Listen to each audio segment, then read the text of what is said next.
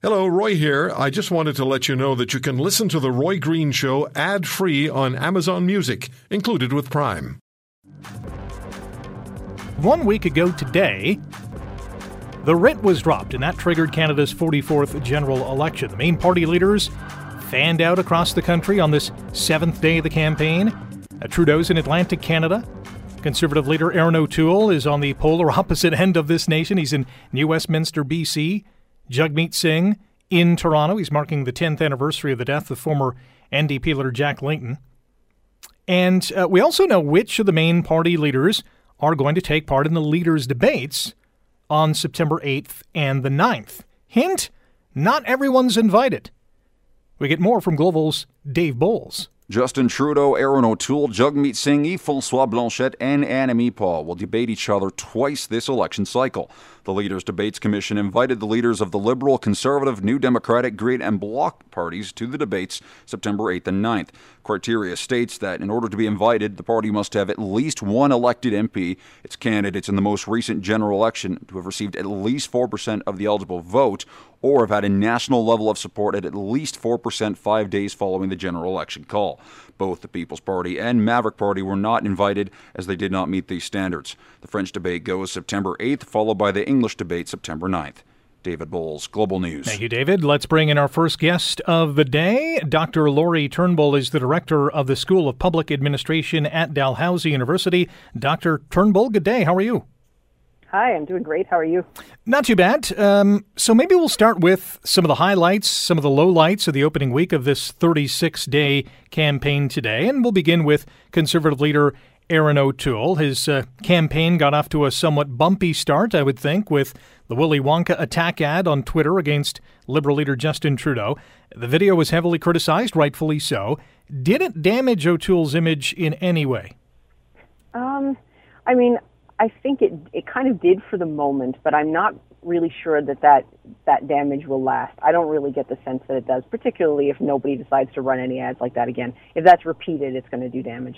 But I think probably it was really smart for the party to put their platform down this week. I think O'Toole had the best week by far. And so I think probably enough minds are turning to other things that maybe voters will give him a pass on that one. But yeah, I think probably he can kind of get over that. You mentioned the launch of the party's platform, which includes a wide range of election promises, as most platforms do. However, it was a little overshadowed in the way the document was presented and showcased. A magazine-like cover featuring O'Toole in a pose that many likened him to home reno icon Mike Holmes. What was the purpose of that, do you think? Okay, so I was just as surprised by everybody else. That is so not what you think, as far as I'm concerned. When you think of Erin O'Toole, you don't think of this guy on the cover of a magazine. Yeah. But maybe that was smart, because everybody's talking about his campaign, everybody's talking about his platform. So maybe that was the question of them saying, "Hey, look at Erin O'Toole, right? Like, don't spend all your time looking at Trudeau. Look over here." And once they got that, and we went through the first sort of 24 hours of everybody talking about what the heck that was, everybody started talking about his platform, and he's been doing an announcement a day. It hasn't all been smooth, but you know what I mean? Like, he has momentum, absolutely. And what he's put up in that platform is a different kind of conservative way forward. This is not Stephen Harper's Conservative Party. And I don't think it is just because of COVID. I think it's Erin O'Toole's figuring out where he wants to take the party. He's offside with his caucus and offside with his base on a number of things, which to me shows, he's all in, right? Like, he's the leader, and he's given this a real shot, and he's managing the things like the carbon pricing and things like that the base doesn't love, but he's going to have to sort of try to bring people around. How much is the O'Toole campaign focused on trying to distance him from what voters saw in former party leader Andrew Scheer 3 years ago? And in saying that, O'Toole said earlier this week that he was pro-choice. The Tory platform has a section about protecting the, quote, conscious rights of healthcare professionals. There seems to be a little bit of a disconnect. I know what you mean. And I mean, that's a really interesting question. And the Andrew Scheer piece is an interesting one because he actually got more votes than Justin Trudeau the last time. So it's not like you don't necessarily want to just write that whole thing off as a bad experience, because even though he didn't come first in terms of seats, he did quite well in terms of the popular vote. So clearly he was onto something. I think O'Toole is trying to do a few things at once. He's clearly trying to build his own brand, And that's the image building. That's he's got pictures of himself on Twitter jogging all the time, things like that. Like, he's trying to get people to get to know him personally and develop trust with people. He's also trying to pitch a tent that will bring more people under it. He's trying to come across as an alternative for progressive voters who are thinking about rebuilding after COVID and who are worrying about social safety nets being supportive through rising cost of living. He's also thinking about the base. And so I think that's where you see some of these contradictions, if you can put it that way, in the platform, in that he's trying to appease the parts of the party that are going to stress out when he's moving in a different direction. When he's talking about carbon pricing, when he's talking about being pro-choice, he has to feed something back to the base to say, no, like, yes, we're pro-choice, but doctors will still be able to, they've got conscience rights. So to me, it's a trade-off. Like, he's trying to build something and keep going, get more supporters, but not lose his base. O'Toole was also quick to bring up ethics in this campaign. He reminded Canadians about the numerous scandals in the Trudeau government, SNC-Lavalin, the WE fiasco. I know there's a few more in there.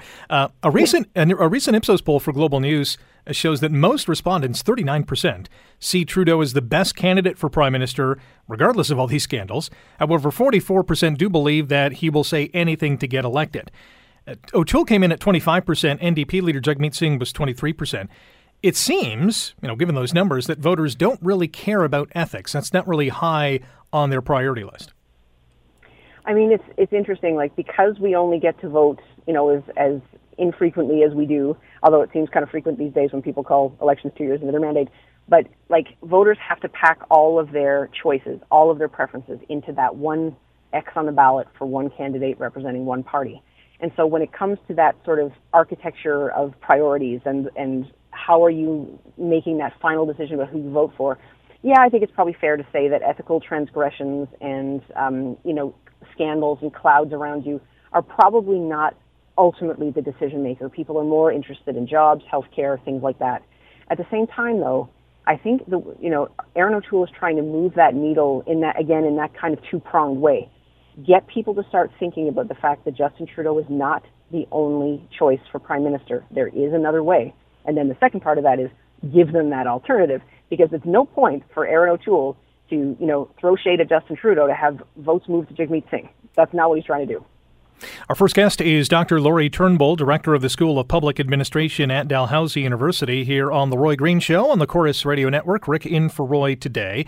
What do you make of Jagmeet Singh's opening week?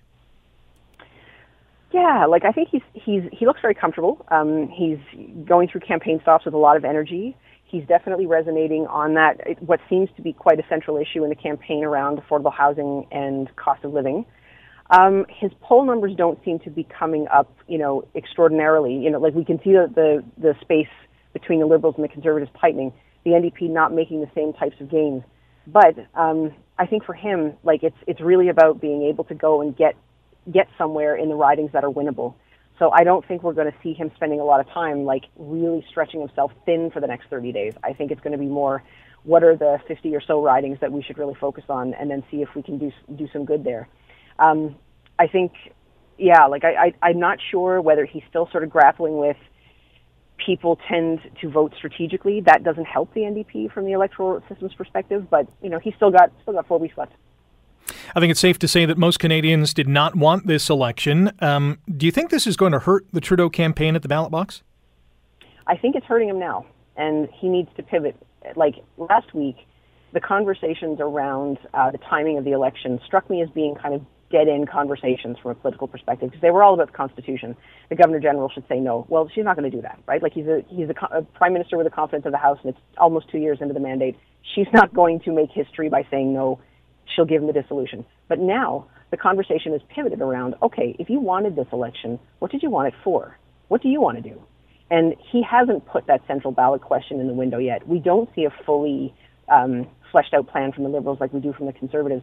I think he's put so much in the budget, and he started doing some of those things, that it's why didn't you just keep doing what you're doing then? And you had the support of Jagmeet Singh. And he runs the risk that people get really irritated with him, and he could come back with a worse situation than he had before, which would be, I think, definition of worst case scenario for them. In saying that, incumbents usually have an advantage in an election, not all the time, of course. Does incumbency and a pandemic mean that we could be looking at a somewhat similar seating chart in the House of Commons come September? You know what? Like a couple of months ago, I would have said yes. But after what happened in Nova Scotia this week, it seems to me that voters are thinking differently about the pandemic. It's not the same as the BC election and especially the Newfoundland election, which was truly in the eye of the storm. Vaccination rates are high, and there are still some jurisdictions that have growing infection rates. But I think people are looking ahead now. And in Nova Scotia, the voters defeated a Liberal government with a Conservative majority. So, I think voters are willing to look around. So the Liberals should be worried after what they saw in Nova Scotia. Not because Ian Rankin's fate and Justin Trudeau's fate are tied. Not at all, right? Like Nova Scotia's circumstance was its own thing. I think it shows that voters are, yes, like they're not necessarily going to thank you for all the things you did for them during the pandemic, nor are they going to assume that because we're in a crisis, we have to keep the same leadership. That's like those things are not going to win you an election. One more question for Dr. Laurie Turnbull, Director of the School of Public Administration at Dalhousie University. We heard earlier this week from Chief Electoral Officer Stéphane Perreault, who said that he expects millions of Canadians will cast their ballots by mail as a result of the pandemic. We may also see a historically low voter turnout next month. How could these two factors play into the final tally? Yeah, I think if people are voting throughout the campaign, that means that the parties have to put extra effort into mobilizing the vote all the time, which is going to be tough, right? Like they really have to be thinking about the different strategies that will help them ultimately get the most votes that they can. That's why I think O'Toole was smart to bring his campaign down this week to let everybody know what's going on. And then, regardless of when you decide you just want to cash in your chips and vote, you know exactly what Erin O'Toole wants to do.